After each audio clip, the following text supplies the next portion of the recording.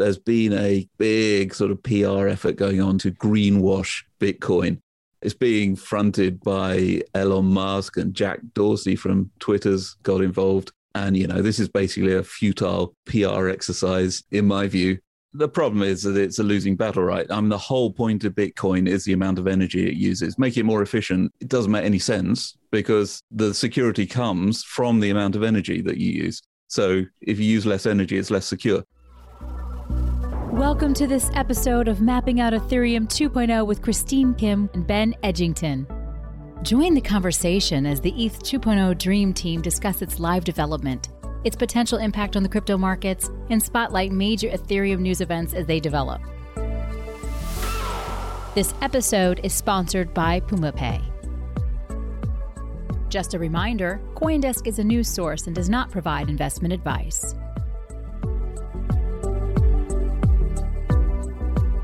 Hello and welcome to another episode of Mapping Out ETH 2.0. I'm Ben Edgington, lead product owner of Teku at ConsenSys, and I'm joined by my co-host Christine Kim, research associate at CoinDesk. Hey guys. This week we have some spicy topics lined up for you. We're going to talk about Ether trading volumes, the ongoing development of NFT markets, and I'm going to have a little rant about energy usage, so stay tuned for that. But we'll get started with our community segment. This is where we discuss interesting developments and trends emerging on Ethereum and in its dApp ecosystem. So Christine, what's on your mind this week? Well, so hello everyone. Thanks, Ben, for that amazing intro. News dropped last Wednesday that billionaire investor Mark Cuban has apparently made an investment in Polygon, a layer 2 Ethereum scaling solution. And normally, I'm not the type to really balk at funding rounds or investment announcements. But this one caught my attention because this announcement comes at the heels of actually several news articles and headlines about investment activity and user interest into layer 2 Ethereum scaling solutions. Back in March, Matter Labs, another layer 2 Ethereum scaling solution, raised an undisclosed amount from lead investor Union Square Ventures, which is this venture fund that notably invested in mainstream brands like Twitter, SoundCloud, Etsy back in the day. Optimism, another scaling startup, in February announced a $25 million Series A funding round led by venture capital firm Andreessen Horowitz. So honestly, it was just it seemed like capital galore going into layer 2s. And if any of our listeners were around for ConsenSys this week, we also heard a lot of DeFi developers, Aave, Nexus Mutual, DeFi Saver, all of these applications talking about how layer 2 scaling is going to be the solution to one of their biggest challenges, which is just high fees and limited transaction throughput on Ethereum. So it's a fast growing part of the Ethereum ecosystem I wanted to spend some time talking about today. I listed a bunch of names right now. Ben, has layer 2 scaling been on your mind? I know you're more focused on the protocol layer, kind of how to change Ethereum to be more scalable from the ground up, but these layer 2 scaling solutions are clearly gaining a lot of traction, a lot of steam, and many people think that it's coming a lot sooner than Ethereum 2 will. It's incredible how fast things are happening, and we've kind of delegated the scalability outside the core protocol and pushed it to layer 2, and that's sort of been an explicit strategy, and people are really picking that up and running with that at the moment. It's brilliant to see. What are the kind of options? I mean, there's so much going on. We've got Polygon, you mentioned, which is kind of not a side chain and not really a layer 2. It's sort of its own unique scaling solution. Been a bit of controversy on Twitter, Twitter controversy, not real controversy, but Twitter argument about its sort of security model and that kind of thing recently, but it seems to be a force for good, and people are adopting Polygon in droves and really flocking to it as a platform. I think it benefits from a kind of first mover advantage. It's been under development for quite a while now and has really sort of come first to market as a general purpose scaling solution. So that's definitely one to watch. And then we've got optimistic rollups, which are a different beast from Polygon, and have, I think, better understood security properties, very strong security, really inheriting the layer 1, the Ethereum protocol security. I think Arbitrum is launched or just about launched now-ish, and Optimism is the other one that I know about in that fold. And they are great because they're general purpose. You can deploy pretty much standard EVM bytecode. You can compile your Solidity smart contracts and just deploy them. And so it's really easy to carry over your applications to these platforms. So you can run Uniswap or whatever, you just port it straight over. But I think the real winner in the long term, we're talking, I don't know, maybe 2 to 3 years, perhaps a bit longer, is going to be what we call ZK rollup. And these use, funky new cryptography to make security guarantees. There are some at the moment. There's the ZK Sync, and Starkware has a ZK rollup solution, and they're in production, but they're kind of special purpose at the moment. They are not able today to take output of the Solidity compiler and run, the standard smart contract stuff. That needs to be worked on over a bit of time. But I think they have the best trade-offs and best all-round properties in years to come. So yeah, really, really fascinating area. And why is it that ZK rollups are that much more difficult to make general purpose? Do you know what the blocker is there? Yeah, it's all about the cryptographic guarantees. And so there's a security model. So how do you prove that nothing has gone wrong on the rollup? How can you be confident that all of the transactions that people are putting onto these things are correctly executed and nobody's funds are being stolen or arbitrarily moved or changed or whatever? And optimistic rollups have a different security model from ZK rollups. Optimistic rollups rely on a fraud-proof mechanism. So they publish the state of the chain and the transactions to the layer 1, to Ethereum, and rely on people spotting if there is anything that's gone wrong. If the rollup operator has acted incorrectly, and there's a week or 2 week period where you or I could challenge the transaction, then it's replayed on the main chain and checked whether it's correct or not. That relies on sort of crypto economic guarantees. If we prove that the operator acted wrongfully, they would be slashed and we would get a reward. So there's an incentive to do that. ZK rollups use this cryptographic ZK snark or ZK stark construction, and they prove that they have always acted correctly. So the operator puts a proof on the main chain that they acted correctly, and anyone can check that proof and it can't be faked. That means you don't have this kind of week-long waiting period after a transaction before it sort of becomes final. It's instantly final. But the trade-off is that it's much harder to prove things generally. So if we want to do a generalized computation like Uniswap, take that as an example, proving things about this complex system is hard using the ZK Stark or Snark technology, and general techniques are kind of known, but they're not yet very practical. So that's the only thing holding them back, I think, from becoming the long-term platform of choice. Interesting to know the technical side of things. I know this is the community update part, but sometimes they're just so merged together. And from what you're saying, seemed like a matter of time until we figure that out, though, for how to make ZK Stark's Snark technology more generalized and accessible to just all decentralized application developers and users.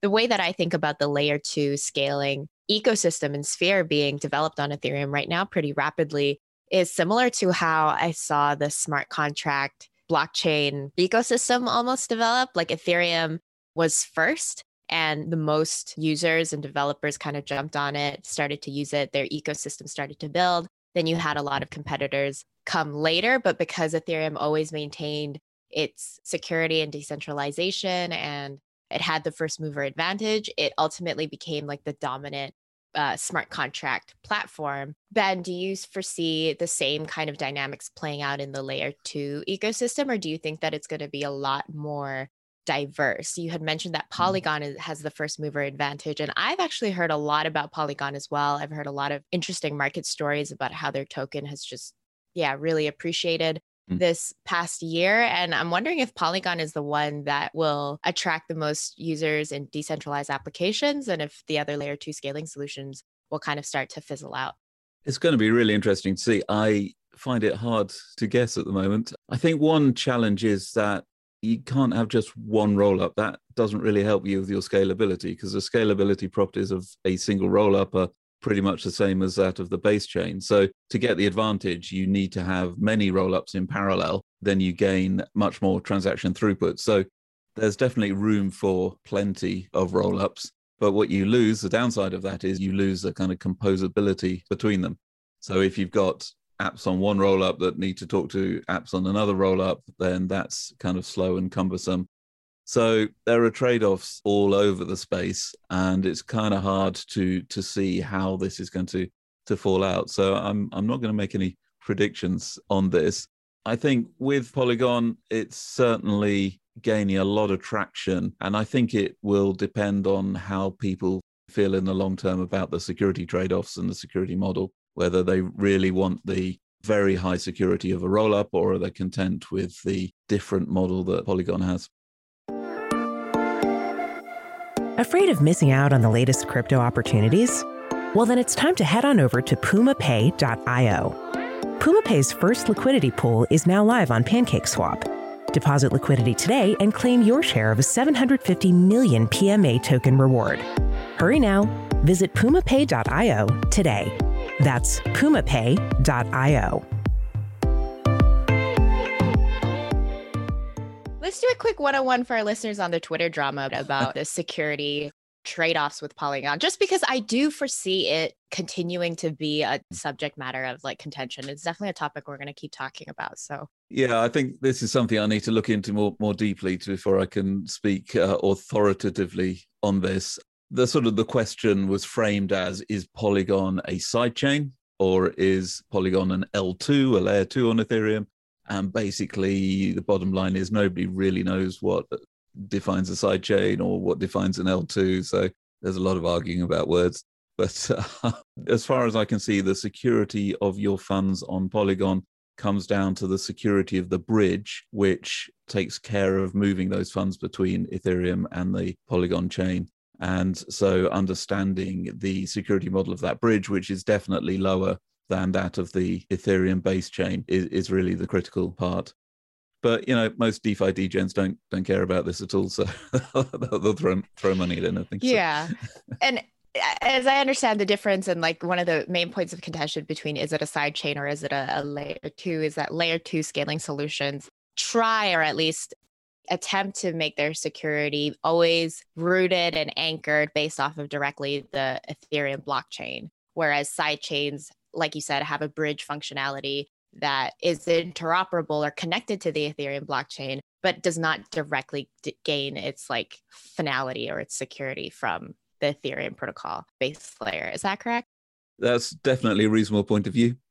And I think makes a lot of sense. Yeah, you've cut through the Twitter noise very nicely. Okay, well, this is definitely a tough topic we're going to come back to. It's going to get a lot more heated and probably a lot more competitive in the months to come. And we'll try and bring on a guest in a future episode to also shed some light. But I want to move on in our show now to talk about some markets updates. I've got 2 quick markets updates. The first is actually a pretty exciting one, the more that I looked into it. So spot trading volumes for cryptocurrency Ether have surpassed that of Bitcoin's. Historically, Bitcoin trading volumes have almost always trumped Ether trading volumes. But for 5 days straight, from May 25th to May 26th, ETH daily spot trading volumes have been soaring and reaching new all-time highs of more than $20 billion, according to Messari data. And the reason why this is significant is because, Bitcoin's dominance, its market capitalization, usually is like 80%, 90%, the vast majority of the entire cryptocurrency sphere. But during bull markets, historically, we've seen that dominance fall, and we've seen other altcoins like Ether, like, smaller market cap coins grow larger, so much so that Bitcoin's dominance drops to like 40% or 45%. And so that's happened before, and that's not quite too significant. It's usually just a sign that we're in a crypto bull market. But this switch of Ethereum trading volumes surpassing that of Bitcoin's, not just for a day, but for almost a full week, and it appears to continue to compete with that of Bitcoin's, is a pretty significant, never before seen development in the crypto markets. So some people say that this is a long-lasting sign that Bitcoin's dominance might never again reach what it used to be before the start of this 2021 crypto bull run, which I was like, whoa, that's kind of interesting. I'm not as surprised as you are, I think, Christine. I just, from my perspective, Bitcoin does one thing, you buy it to hold it. Whereas, Ethereum is a whole ecosystem of things you can do with it, the whole DeFi thing, among others. I think that means it gets traded a lot more. People buy and sell much more actively. And this is how it's going to be. This is how it's going to be in future. You mentioned the flippening. I think pretty much the only thing we haven't flipped Bitcoin on is market cap, but we got almost halfway there. We've slipped back a bit in recent days, so I don't think it's going to be long. I mean, you're right. It could be that many retail investors, institutional investors are starting to wake up to the unique value proposition of Ethereum as compared to Bitcoin. I really think that there is a lot more understanding and greater sophistication when it comes to, differentiating coins from each other. So it's pretty exciting. It's very exciting. I really think that there's a lot more adoption yet to come, but we're clearly in a very good space right now. So the second market update that I want to give is an update on the NFT market, non-fungible tokens. We haven't really talked about these a lot, but I'm going to start the ball off with talking about the Associated Press. It's a news organization, and it's auctioning 10 NFTs celebrating 175 years of photojournalism. And these pieces represent some of history's most recognizable photographs. And you can look them up just by Googling Associated Press NFT photojournalism. But these 10 NFTs are all up for bid on the marketplace OpenSea. And the last time that the AP sold an NFT, it sold for 100 ETH, worth roughly $180,000 at the time. So it's mainstream news organizations like AP, it's mainstream artists like Lindsay Lohan, we've got athletes like Tom Brady, all piling into the NFT market, which you may have heard about, a couple months back with the Beeple Christie's auction.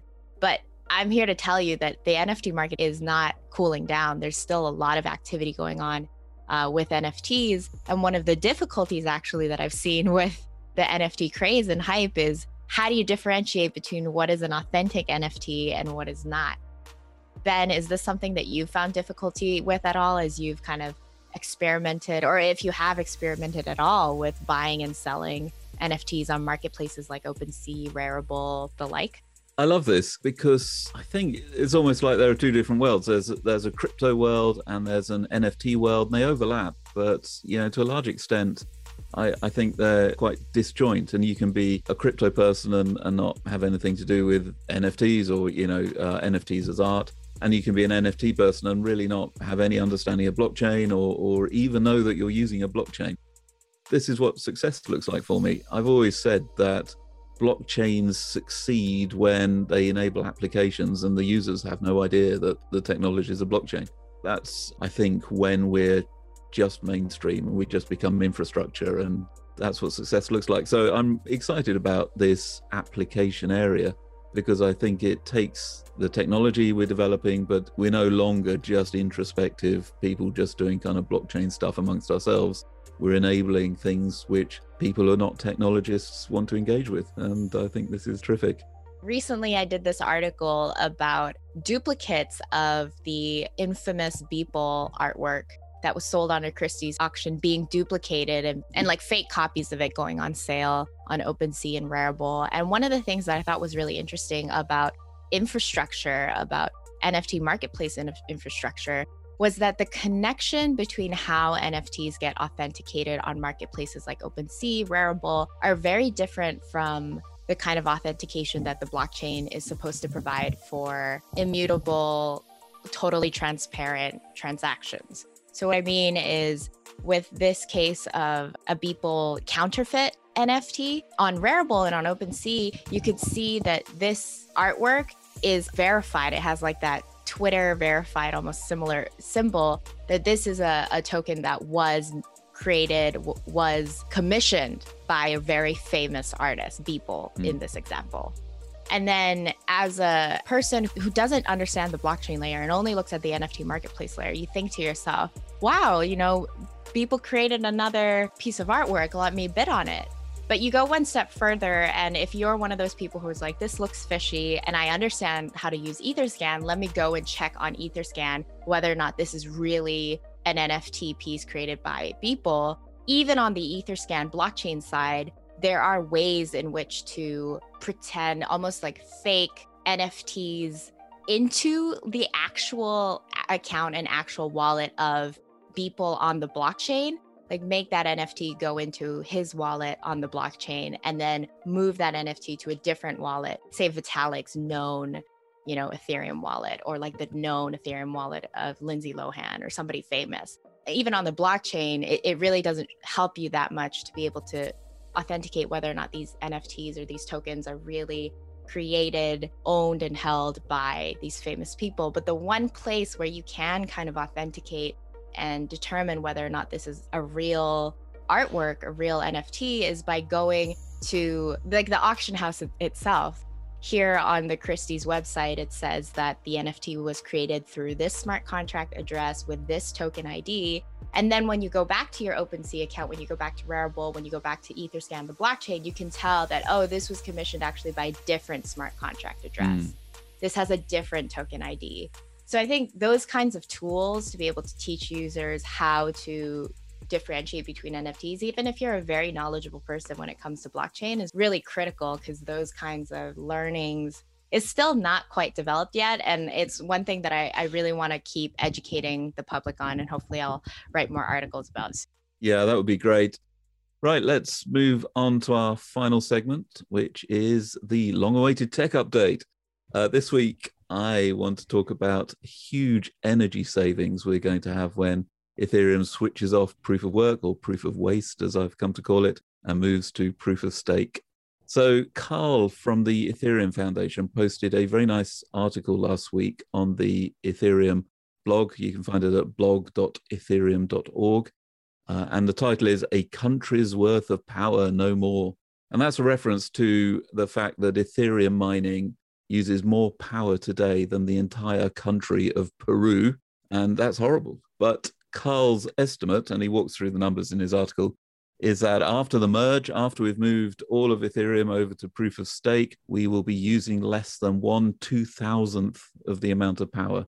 So we will reduce power consumption by 99.95% or more, which is terrific. So I'll tell you why this is on my mind, because the article turns out to be very timely. And I don't know if you noticed, Christine, but over the last week or 10 days, there's been a big sort of PR effort going on to greenwash Bitcoin. It's being fronted by Elon Musk, and Jack Dorsey from Twitter's got involved. And, this is basically a futile PR exercise, in my view, just a greenwashing. Have you seen this? What do you think? I thought that Elon Musk was the one to say that Bitcoin's energy consumption was something that was very concerning to him, which is why he wasn't going to allow payments of Teslas in Bitcoin. So I wasn't aware that he was trying to greenwash Bitcoin. I think he was also creating like some kind of a committee to figure out how to make mining more energy sustainable using more renewable energy sources, which I thought was great. I wasn't quite aware of Elon Musk's PR attempts. I thought it was actually the opposite. I don't know exactly what happened with Jack Dorsey on Twitter. So definitely fill me in. Yeah, so the problem is that it's a losing battle, right? The whole point of Bitcoin is the amount of energy it uses. Make it more efficient. It doesn't make any sense, because the security comes from the amount of energy that you use. So if you use less energy, it's less secure. This whole thing about convening a committee to make it more efficient doesn't add up. The green power kind of thing is interesting, but when there's a solution out there that is 2,000 times more efficient, proof of stake, why would you go down that route? It doesn't make sense. So that's why I say it's futile in the end. The Jack Dorsey was what really provoked me, because he posted on Twitter. He quoted an article which was favorable towards Bitcoin proof of work mining, and somebody replied to him with Carl's article saying, well, have you looked at proof of stake? This is, 2,000 times more efficient. And his reply was just 4 words. He just said, less security, more centralization. Just so wrong. This is completely wrong. And you got to wonder who's advising him. Ethereum's proof of stake is absolutely and quantifiably more secure than proof of work. And yeah, there are centralizing pressures in Ethereum, but they are way less than those in Bitcoin. So I was kind of disappointed with that, and that triggered me. So hence the rant. Question. When we're talking about security, like you said, Bitcoin security comes from the amount of energy that goes into the protocol. But conversely, Ethereum's proof of stake security comes from the amount of wealth the amount of money that goes into the protocol. So, I mean, is really one more damaging than the other? Because like you'd have to spend your money on energy and then, you give security to the Bitcoin blockchain. But then you could also spend your money on Ethereum and then you'd give security to the Ethereum. So it just seems like value to me in my mind, like, Well, that's exactly the point. So given a certain budget, how do you get your security? And one destroys a planet and one just moves some numbers around inside computers. This is the difference. And why I say, if you've got a given security budget, so you want to defend against an attacker who has, say, $10 billion at their disposal, in Bitcoin, it's very difficult. If the attacker acquires enough hardware and they can just outwork you, so it's a 51% attack, they've just got more hash power than you have, then there's nothing you can do to defend against that. They will just keep coming and coming. They're earning block rewards on their chain, which pays for their power, and they can come and attack you again and again and again. You might as well just give up. The only thing you can do is change your mining algorithm, but that kills all of the miners who've got ASICs running on your current network. So it's a disaster. Whereas in proof of stake, if somebody who's got $10 billion, they want to attack your chain, the first time they try it, they might succeed, but then they're going to get slashed across the protocol. You're burning down their ASIC farm effectively. Their stake is taken away by the protocol. They can't do it again. They're going to have to reacquire that whole wealth again. And now, so they've attacked the chain once, but we can come to social consensus and just fork them off the chain and just say, this is obviously an attacker. We agree to fork them out of the validator set and we just get on with our lives. They've lost their $10 billion and everything's fine. But the same kind of social coordination that would be required to kind of like fork that one attacker off the chain is the same kind of social coordination that could happen on Bitcoin, correct? And then also on the proof of stake side, if the attacker has so much wealth as basically the largest whale on Ethereum and just owns like 80-90% of Ether out in circulation, then I don't know if there's going to be very many people able to report him to the authorities, which is like the Ethereum protocol network, if all of the validators are under that guy's control. And then on the topic of just renewable energy, I mean, for society to function, there's not going to be a society that doesn't ever use any energy at all. I think the whole point of energy consumption is not energy equals the environment comes to a collapse. It's like, how do we use energy in a way that doesn't hurt the environment? But like, there's no way that we can avoid not using energy because we need energy in order for society to go around. Yeah, that's a whole big subject of its own. Renewable energy is not costless. I mean, putting in the infrastructure and everything is a huge deal, and better to use that energy for something which is, purposeful and useful than for mining Bitcoin. On your point about the difference between proof of stake and proof of work is that proof of work is truly permissionless. So the attacker can be totally anonymous and there's nothing you can do about it. Whereas in proof of stake, in the sense of, the accounts of who is mounting an attack, and you can explicitly fork those accounts off the chain. So there is a genuine difference in the security model in the sense that you have a lot more control over in proof of stake if the community agreed en masse, the majority of stakers, that a particular set of accounts was malicious, they could be forked off the chain. Wow, I didn't know that there was that kind of it's almost like giving more power to the community behind Ethereum, as in that Bitcoin, the community is a lot more unknown and anonymous, whereas on Ethereum, everybody is known through their account, and that has ramifications for what you can do on the Ethereum ecosystem. You could become a blacklisted account, which is a little bit scary in my mind. Yeah, it's a known validator set. So you put down your stake and you are known. The only way that you could be blacklisted, as it were, I mean, there are in-protocol ways to do it, right? So being slashed is exactly that. And there are rules. And if you misbehave, you get kicked out of the protocol. Now, if somebody were to do a takeover of the chain by acquiring a vast amount of Ether, it would have to be 4 or 5% of the total Ether supply, then you could identify that and then consensus among all the other participants in the chain, blacklist them manually in that case. Basically fork away your own fork of the chain, they're off on their own fork of the chain. And, the community has to decide which fork they follow. Bit like the old DAO fork, which was 5 years ago, but perhaps different in some ways. That was a bug, not an attack. The DAO hack is something we have to go into at one of these points, because honestly, that was the creation of the Ethereum Classic blockchain, which to this day, I think relations have become a lot more amicable between the Ethereum and the Ethereum Classic communities. But for a time, it was very, very tense.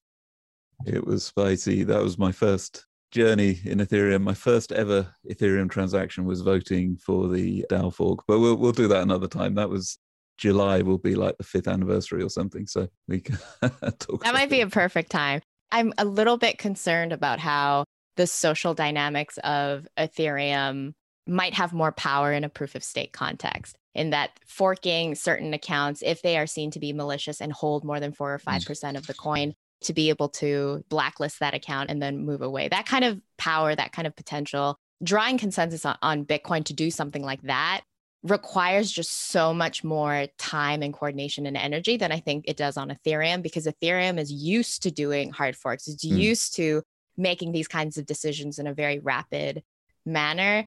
Don't get me wrong, there's no plan to do this. This is the absolute last resort. And actually, it's like the nuclear option, right? It's the threat of being able to fork an attacker off the chain ought to be enough that there's never an attacker who tries to do a takeover. It's mutually assured destruction. That's the idea. So, hopefully we will never, ever get into that situation. But if we did, we have a big red button we can press as a community. It's not in Vitalik's basement. This has to be a complete consensus across the community and say, okay, thus far and no further to the attacker. Anyway, Christine, we need to wrap up. I can't wait for a Cuban Missile Crisis moment on Ethereum proof of stake. I'm going to be on the lookout for that. We're not going there.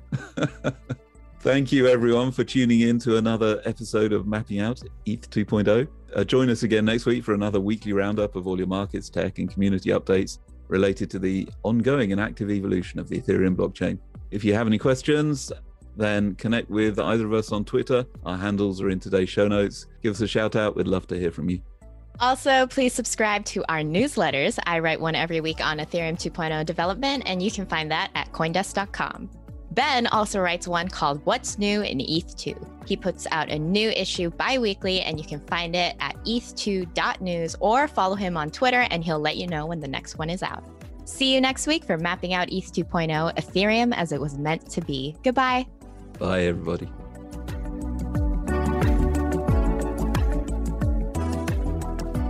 You have been listening to Mapping Out ETH 2.0, part of the CoinDesk Podcast Network. This episode featured Christine Kim and Ben Edgington. Today's show is produced, edited, and announced by Michelle Mousseau, with music by Tide Electric. Did you enjoy the show? We would love to hear what you think. Leave us a review on Apple Podcasts or your preferred service, and talk to us directly via email at podcasts@coindesk.com.